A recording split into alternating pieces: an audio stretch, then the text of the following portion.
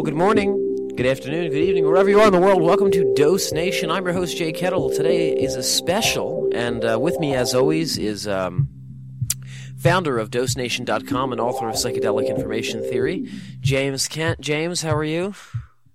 I'm doing all right this morning, although it's kind of a sad show. It is, yes. I very sad show, actually.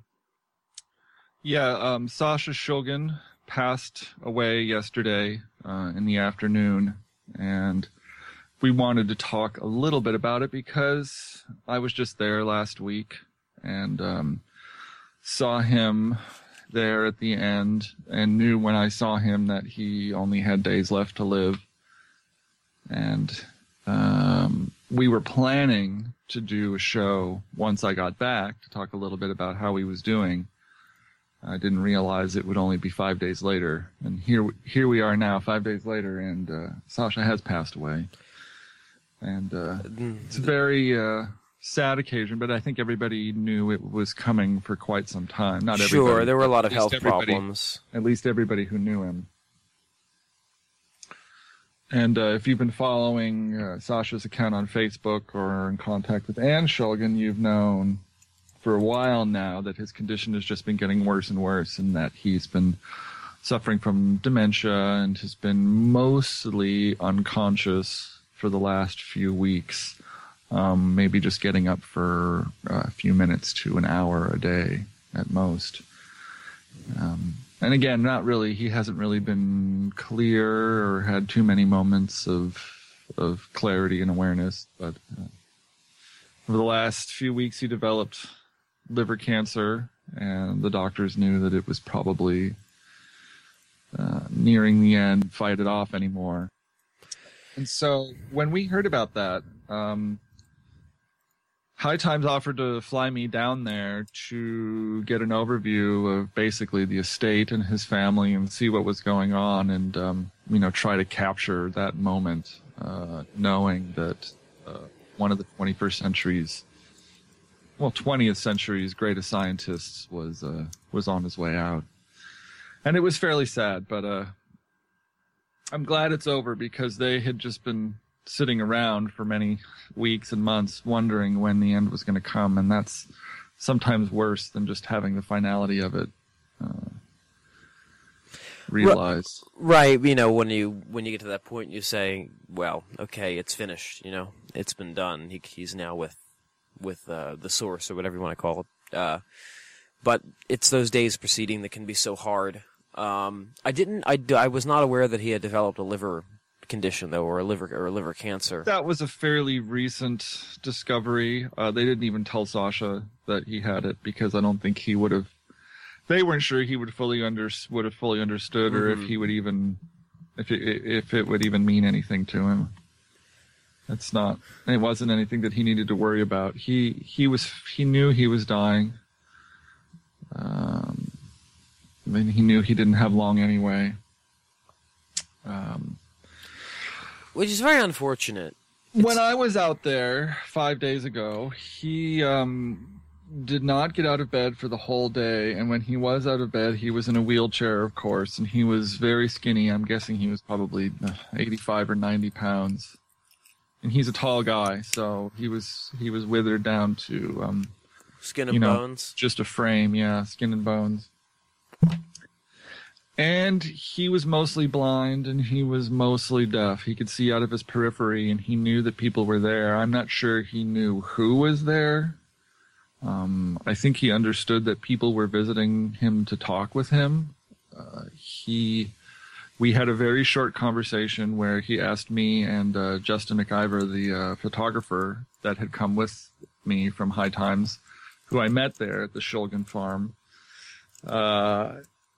He and I were talking while we were taking some pictures, and we were telling Sasha that I had come from Seattle and he had come from Santa Cruz just to visit him and see him.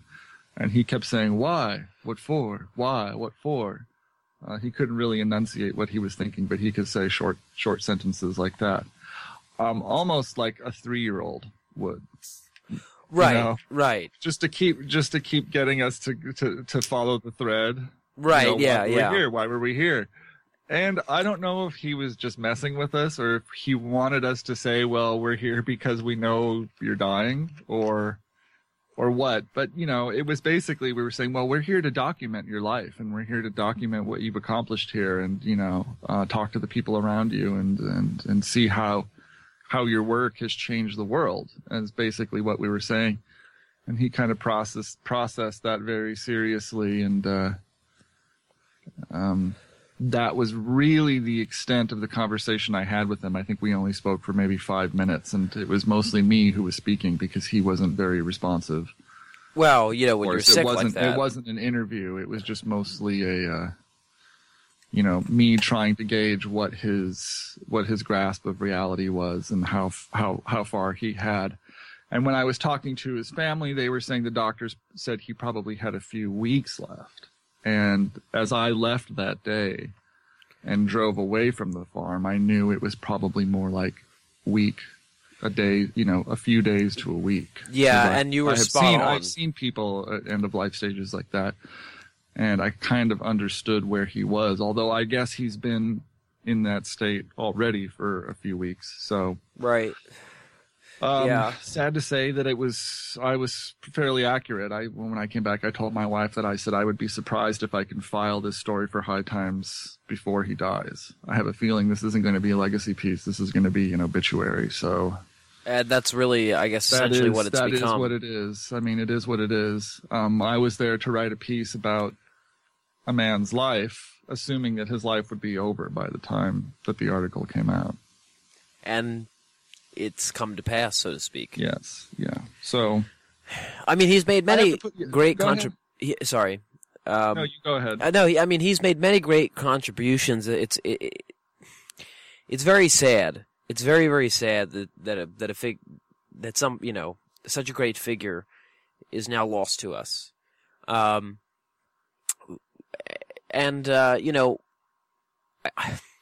There's something that someone brought up to me today when I was discussing this that I wanted to bring up on air, and that was that he really helped propel a lot of the psychedelic research that we're seeing today. He helped put that into motion in a big way. He was not he didn't do clinical research, but no. he did the early exploratory research. Exactly, and that pushed things into clinical research eventually, right. And right. Sure. And I don't think that that's something that should go completely unnoticed, and that's a huge contribution to not only the psychedelic community but to the medical community, to the scientific community, to the neurological community. I mean, to really so many different academic circles. And I think that that's something that shouldn't go unnoticed. Right, and that's kind of the thrust of the piece that I'm working on, is trying to just illustrate how much he accomplished and on all of the contributions that he has made. When you think about it, Sasha Shulgin was the first person to publish on the psychoactive effects of MDMA, and that was back in early 70s, if not earlier. He was researching it. He was the first to publish a detailed report on the various potentially active properties of marijuana before people knew what made marijuana psychoactive. He did research separating out THC and the different cannabinoids in the laboratory. He discovered all sorts of things that we just take for granted now about phenethylamines and tryptamines, and the structure of different psychoactive molecules and what makes them psychoactive, and what shapes and what receptors you would want to target to make them psychoactive. He was responsible for the coining of the term designer drugs, even though he did not like that term. Back in the late 70s and early 80s, the media jumped all over this phrase, designer drugs, mm-hmm. because a smart chemist, they would say, could take an illegal drug like amphetamine, right, and change one part of the molecule, and it's a completely new drug that is also psychoactive, that is legal. And that process, they were talking about Sasha. I mean, the media was talking about Sasha because he was really the only chemist that was doing that work. There may have been others doing similar work, but he was the only one who was methodically taking current molecules and tweaking them slightly and then trying them and then tweaking them slightly and then trying them. He was literally designing new drugs. Exactly. Yeah. So when people talk about designer drugs, the designer that they're talking about is Alexander Shulgin.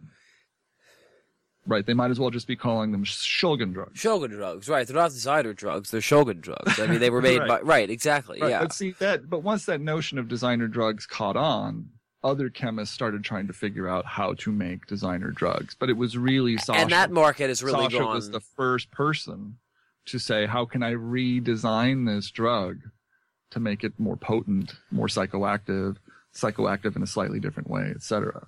Yeah. And I mean, didn't he have something like over 4,000 recorded trips or something to that degree? Well, I was asking Anne about this, and she said that they stopped counting at about 2,000. Wow. And okay. even that I find suspicious, because if you get to 2,000, you have to be tripping every day for the better part of 5 years, I think. I'm not sure what the math is, 5 or 6 years. And it just seems crazy to me that somebody could take that many trips. But I don't know. Yeah, I mean, you know, what if you just like they being in lived that a long world? life. I mean, if spread out over the course of 25 years or 30 Yeah. years, or even 40 years, that may become a more realistic figure. But yeah, that it's a lot. We can just It say is a with lot. confidence. No, yeah, it is. I mean, I'm not going to play that. Whether it's 2,000 or 4,000, I mean, that's quite a bit. Yeah. So, And one of the other things is that that we were getting at in terms of his legacy is that, well, a lot of the impact that he had to begin with was not positive impact. It was negative impact. There was, I mean, and what I'm saying is political reaction to his work. We think about things like the designer drug backlash, the DEA cracking down on designer drugs. It's basically the DEA basically saying we want Shulgin chemicals off the street. right. The Analog Act to ban analogs of already classified drugs was a direct attack on Shulgin's work. Because they knew no matter what drug they scheduled, whether it was if they scheduled mescaline, he'd say, okay, I'll add a bromo group, and it's bromomescaline, which is 2CB. Right, but then, of course, And the DEA if you can't schedule have that. 2CB, I'm going to move that. I'm going to move the substitution that I made and maybe make it 2CI. Right, and that's a problem for the DEA because they say, well, wait a minute, now we have to schedule 2CB, 2CI, this, that, and the other thing. Right. So they have the Analog They Act. realized that the political process would never move as fast as the Shulgin discovery process. No.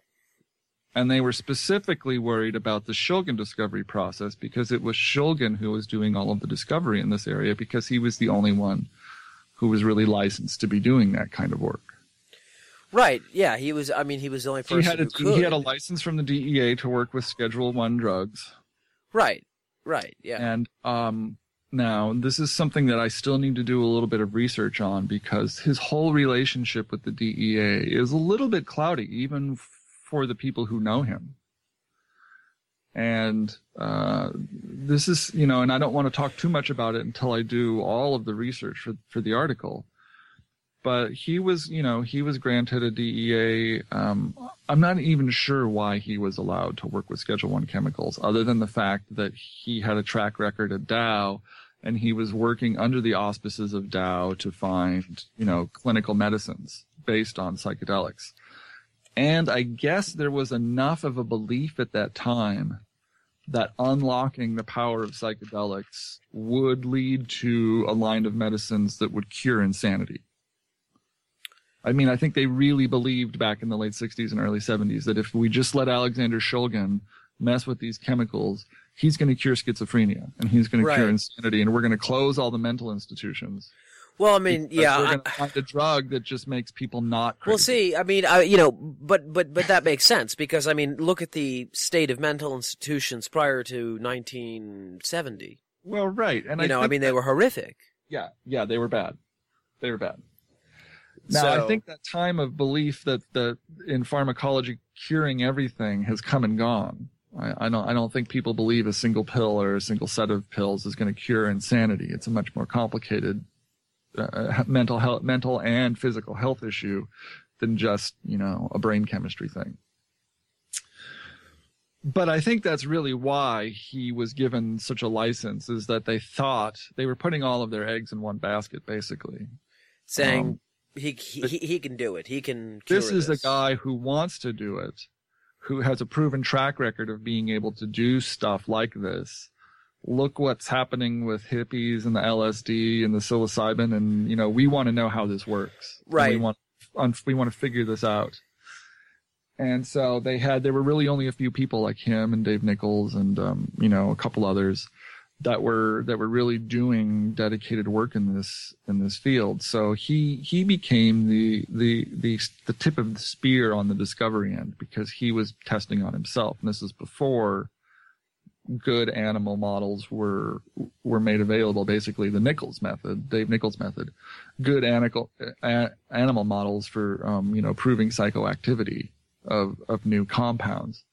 The only way to find out if a compound was psychoactive was to test it on humans, was to test it on somebody and say, yeah, I'm tripping or I'm not tripping. And Shulgin did it on himself, and they had a small research group of people that they would test new compounds on. If they found something that was interesting, it was him and Anne and Myron Stolaroff and some other people who are still around and probably don't want to be named. But they had a healthy group of people who were all involved in the research group, documenting the work that eventually came out in Pikal and Tikal. And of course, there's dozens. And I tried to get an accurate number. People just kept telling me dozens or lots or stacks or piles or rooms full.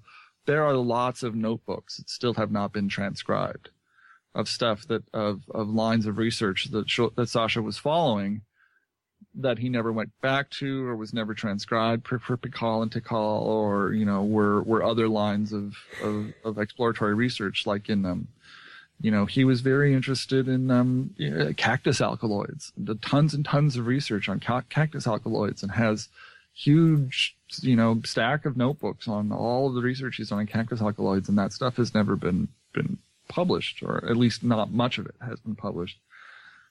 And there are, all of the stuff he did with nutmeg and aromatic oils and aromatic elixirs and essential oils that he extracted from different plants to see if they were psychoactive. A lot of that material has never seen the light of day.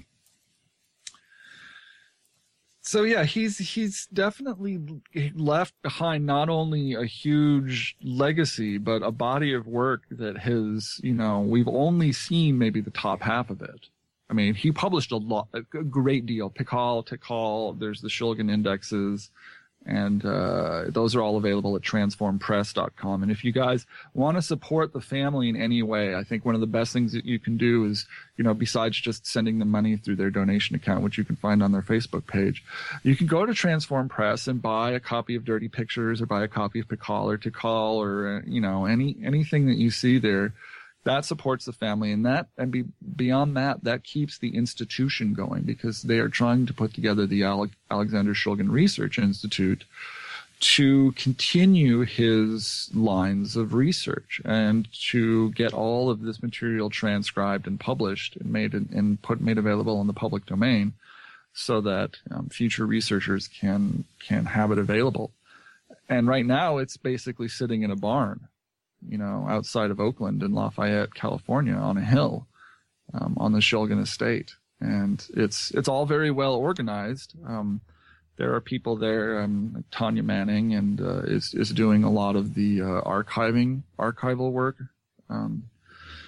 And she's got a very good accounting of all of the material that's there, including all of the material that hasn't been transcribed and all the material that's in process of being transcribed and so on.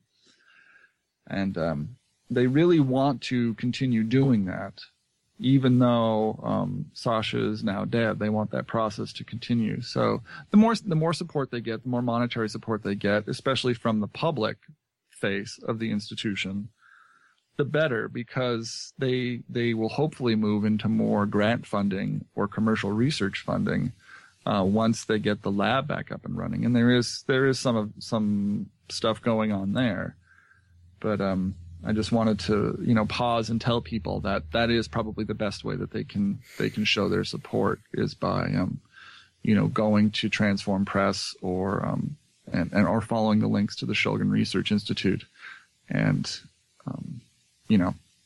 showing their support that way. Yeah, and I would recommend that everyone go over and do that if you can, if you have the the means to do so. Go ahead and support. Right, and if you've ever thought, oh, I really wish I had a copy of Tikal, a physical copy or a copy of Tikal, just for reference, now is the time to get those. Now is the time to buy those, to just show your support for the family, as opposed to like sending flowers or sending an email or posting a note on Facebook. That would be a real gesture. And, for people who are not chemists, who might think, oh, I don't really need Tikal or Tikal because they're just, kind of like chemistry reference books. They are chemistry reference books. Yes, they are. But they also have amazing stories in them. Sasha and Anne are both great storytellers, and they all have stories, leading up to the discovery of certain molecules and certain crazy things that happened in their lives that don't really have anything to do with chemistry, but have more to do with, what being moving in these circles, like the kind of things that happens moving in the circles that they move in and doing the things that they do, with psychoactive chemicals and the kind of people they meet. So there's all sorts of stuff in those books that are for everybody. And I've had to go back and do some research, and I have never read Tikal or Tikal cover to cover. I would say it would be impossible for me to do that, since they're both huge books. I usually just go and skim through for reference material when I need it. But I started going back and reading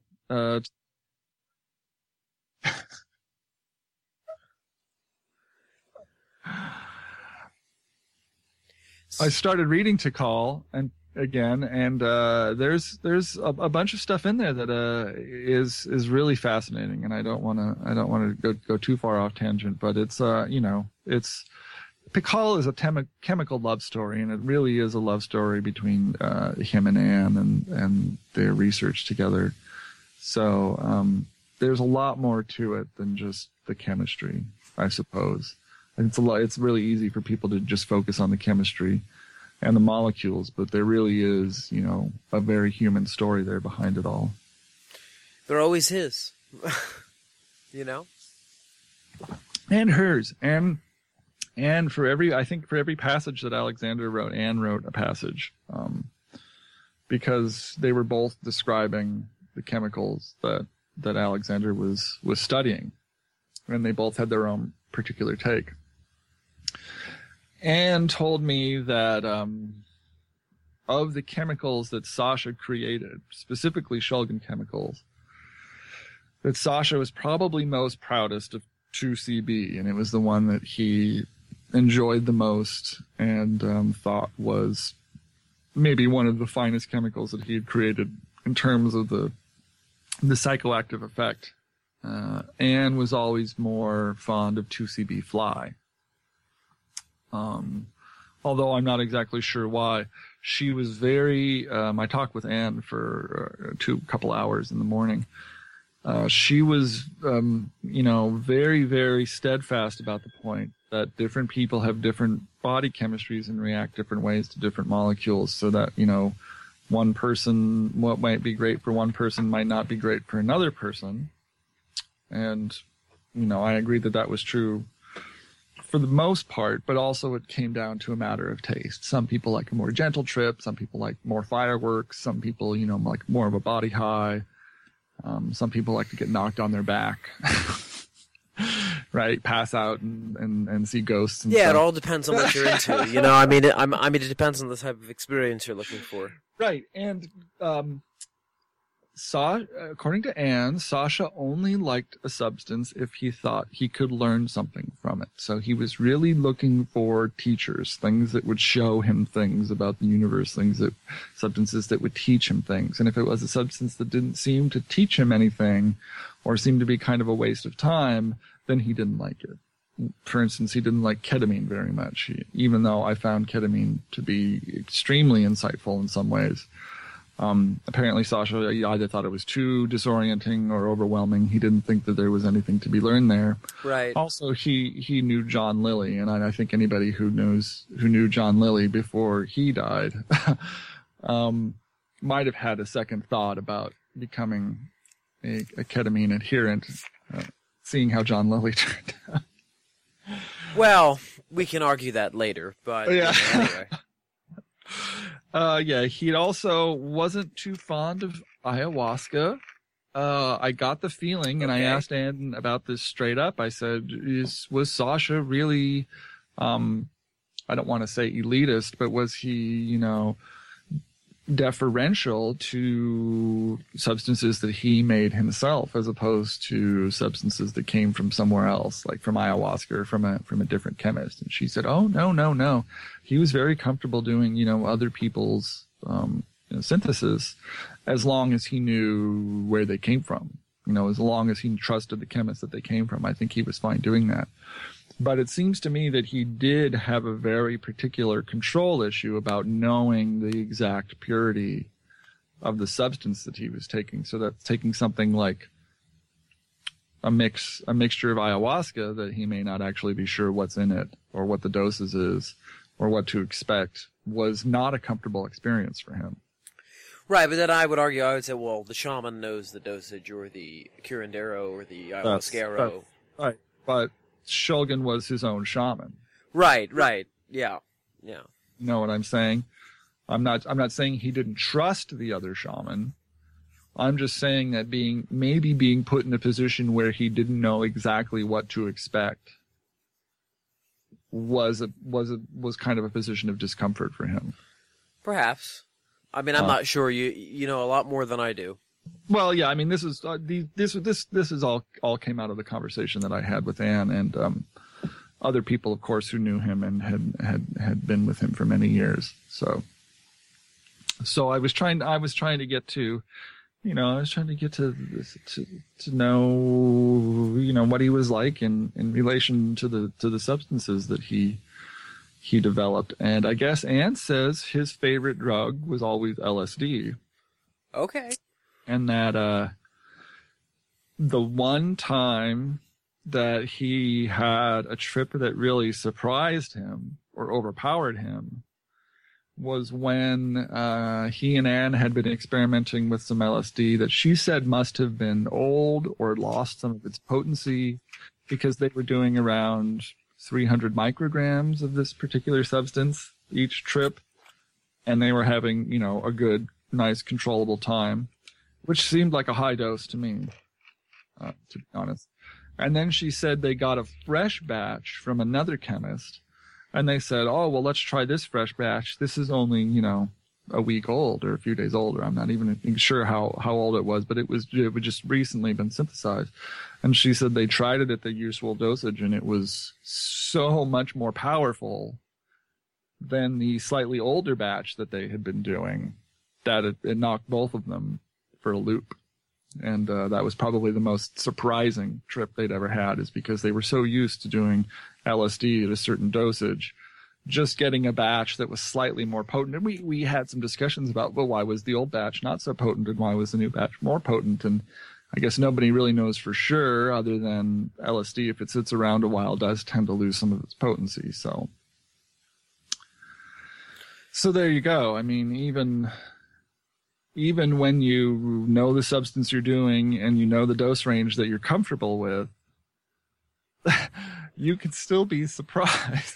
Very surprised. If it's not exactly what you were expecting. So, even Sasha Shulgin is not immune to that truth with everything that he knows and everything that he's experienced. So I thought that was also a very interesting story. That's great. Yeah, no, that is interesting. You're never quite prepared for what could come out of the not netherworld, but the alternate universe that you're putting yourself into, Yeah, and even the most experienced of trippers and of psychonauts, can come out of this stuff and say, Wow. This story may actually be in Pikal or Tikal, but when that specific trip was coming on and said that Sasha started walking around the house locking all the doors and windows. Yeah. Because he knew the trip was going to be so extreme that he didn't think that he would be able to lock them later. Now, what he thought that he was keeping out, I don't know, but his thought process was, this is really coming on hard. I need to lock the doors and windows because I have no idea what's coming. And I may not be able to lock them later. Oh, God. Yeah, that's... So, yeah, flashes of paranoia and weird, like, battening down the hatches kind of activity. I understand that perfectly. Well, you know, I mean, there are people that I've just summoned a storm. Who knows what's going to happen? There are people that do that sober. Yeah. You know, I mean, I know people who do that sober, for God's sake. I mean, it's one of those things. You know, lining the inside of the roof with tin foil and stuff like that. You know, you never know what could happen. Right. You got to be prepared. I do hope that story is in there because I would like to. I'm gonna have to go back and find it. You know, it's so funny. I wouldn't mind reading that. I'm sure Anne has told these stories, you know, numerous times before, and has, you know, there were many times in our conversation where she would look across the table at Tanya and say, is that in Pikal or is that in Tikal? And we would say yes or no, or I don't think so. And then we'd go back and flip through the book and find the story. And it was like, wow, this is a story that's in here that Anne even forgot was in here. Well, yeah, and she, you know, and her and Sasha there was with the damn so much book. stuff we found just randomly flipping through the books that just clicked so many old memories for her. Right. It was really kind of a fun way to spend the morning talking with her about you know, them writing that in those crazy times. Like there's one story since we were there for High Times, we were asking about his research with marijuana, which he did back in the 70s. And it was apparently he had gotten marijuana tax stamps and was growing marijuana right outside the lab, outside the back door of the house. And, you know, was just working on the plants daily out there. And I said, oh, do you have the tax stamps? Because we wanted to get a picture of the tax stamps for the article. And they went and dug around and they found some tax stamps. And Anne said there's a crazy story about someone who tried to steal the tax stamps. And I was like, what story is that? And she was like, oh, well, I think he wrote it up in an article. And they brought out a philatelic magazine, a stamp collector's magazine, which had the story of the Shulgin tax stamps in the magazine. I guess they're very famous tax stamps because of their relationship to Alexander Shulgin. And she said there's this great story about someone who tried to steal them, and it's in this article. And then as Tanya was flipping through Pikal, she says, oh, here it is in Pikal. And I guess so. There it was. That just came up, the story of the tax stamps. Yeah, it has its own chapter. So interesting stuff for sure. Definitely his lab was mind-blowing, just hundreds upon thousands of little brown bottles filled with powders with no labels on them other than the little chemical pictures that Shulgin drew.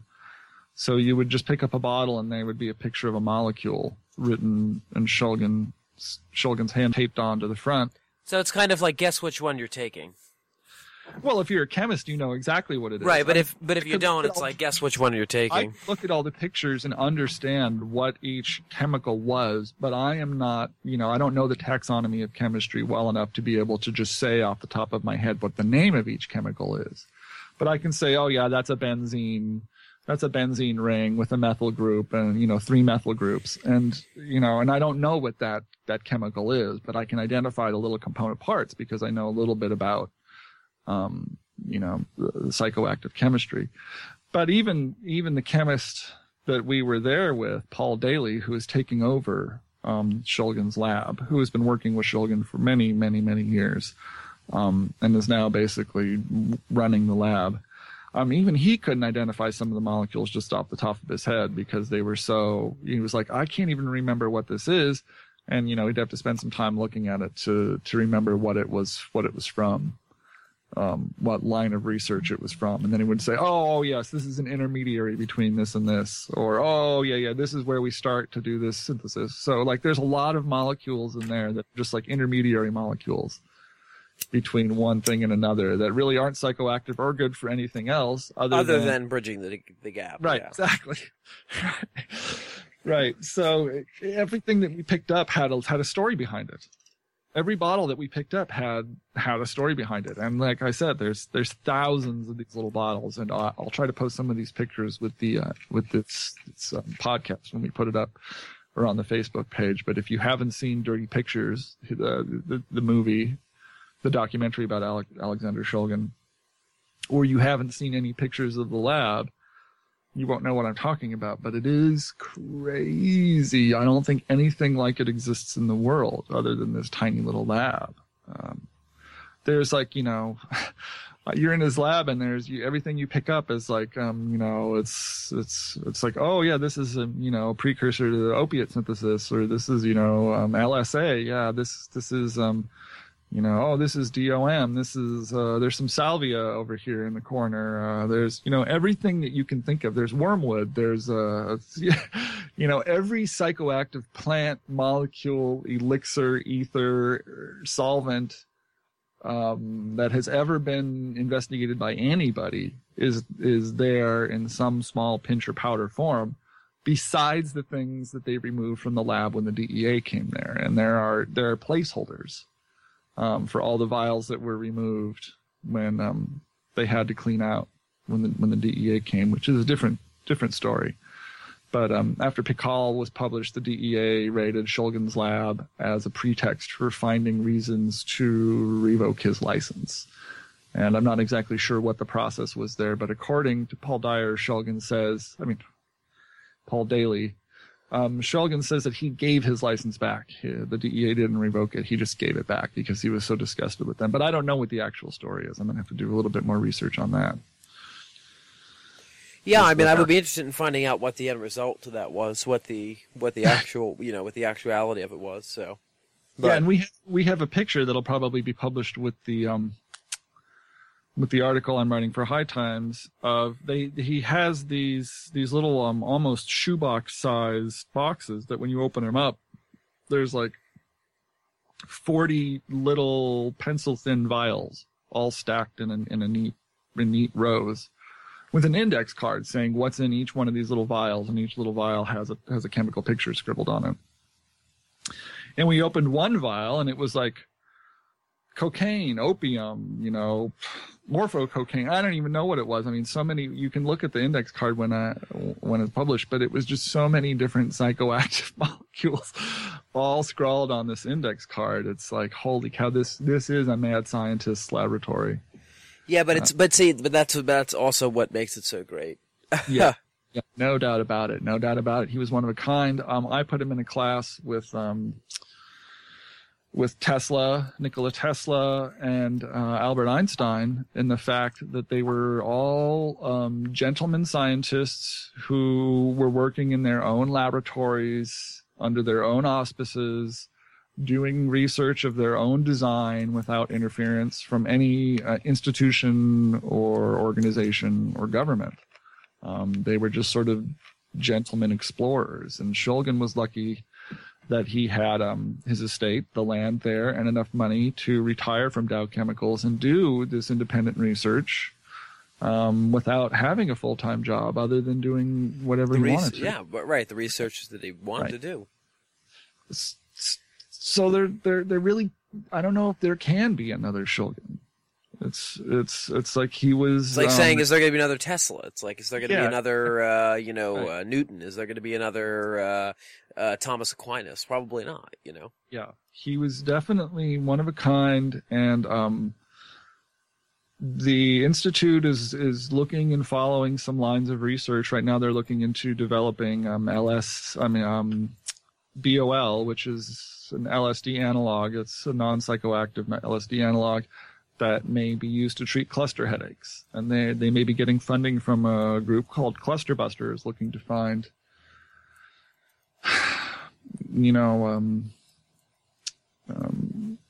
a way to get this to market in a clinical sense. And there's a lot of strong interest in researching the duds, like the molecules that proved not to be psychoactive, in the lines of research that he was doing, because even though they're not psychedelic, they may still have clinical application in a variety of different conditions. We just don't know yet. And there's something in the order of maybe 30 patents, 40 patents that Shulgin holds, and that could be disputed or followed, plus other chemicals, other molecules that he has created that have not been published on or patented. So who knows where the Institute could go once it gets set up and organized the way that the people involved would like it to. But this is all in the very early stages. Who knows what's going to happen? But hopefully there's enough of a legacy material there to have a fruitful research foundation actually producing clinical pharmacological material, as opposed to, say, just publishing. Because I think they could have a research institute that just publishes on the unreleased material that Shulgin has been working on. But I think they really want to be moving into, turning the lab back on and producing material. Because it's still there, and Paul Daly is still there every week, working on one thing or another. And, it's sad that Alexander Shulgin is now dead, but his work will live on. Yes, it will. No, it will. It will. In many ways, through many people. In many ways. And I think many of the things that he was working on, the fruits of that research have not yet blossomed. And hopefully they will, now that we're moving into a more enlightened age of psychedelic exploration. And I'm glad that he was alive to see that. Yeah, no, so am I. He was alive to see that turn the corner, because I think at the end he was very happy and optimistic about the future. Even though he was dying and on death's door, he seemed happy. He was trying to crack jokes and he just sort of seemed at peace with what was going on. Well, that's good. That's something that most people, unfortunately, do not reach.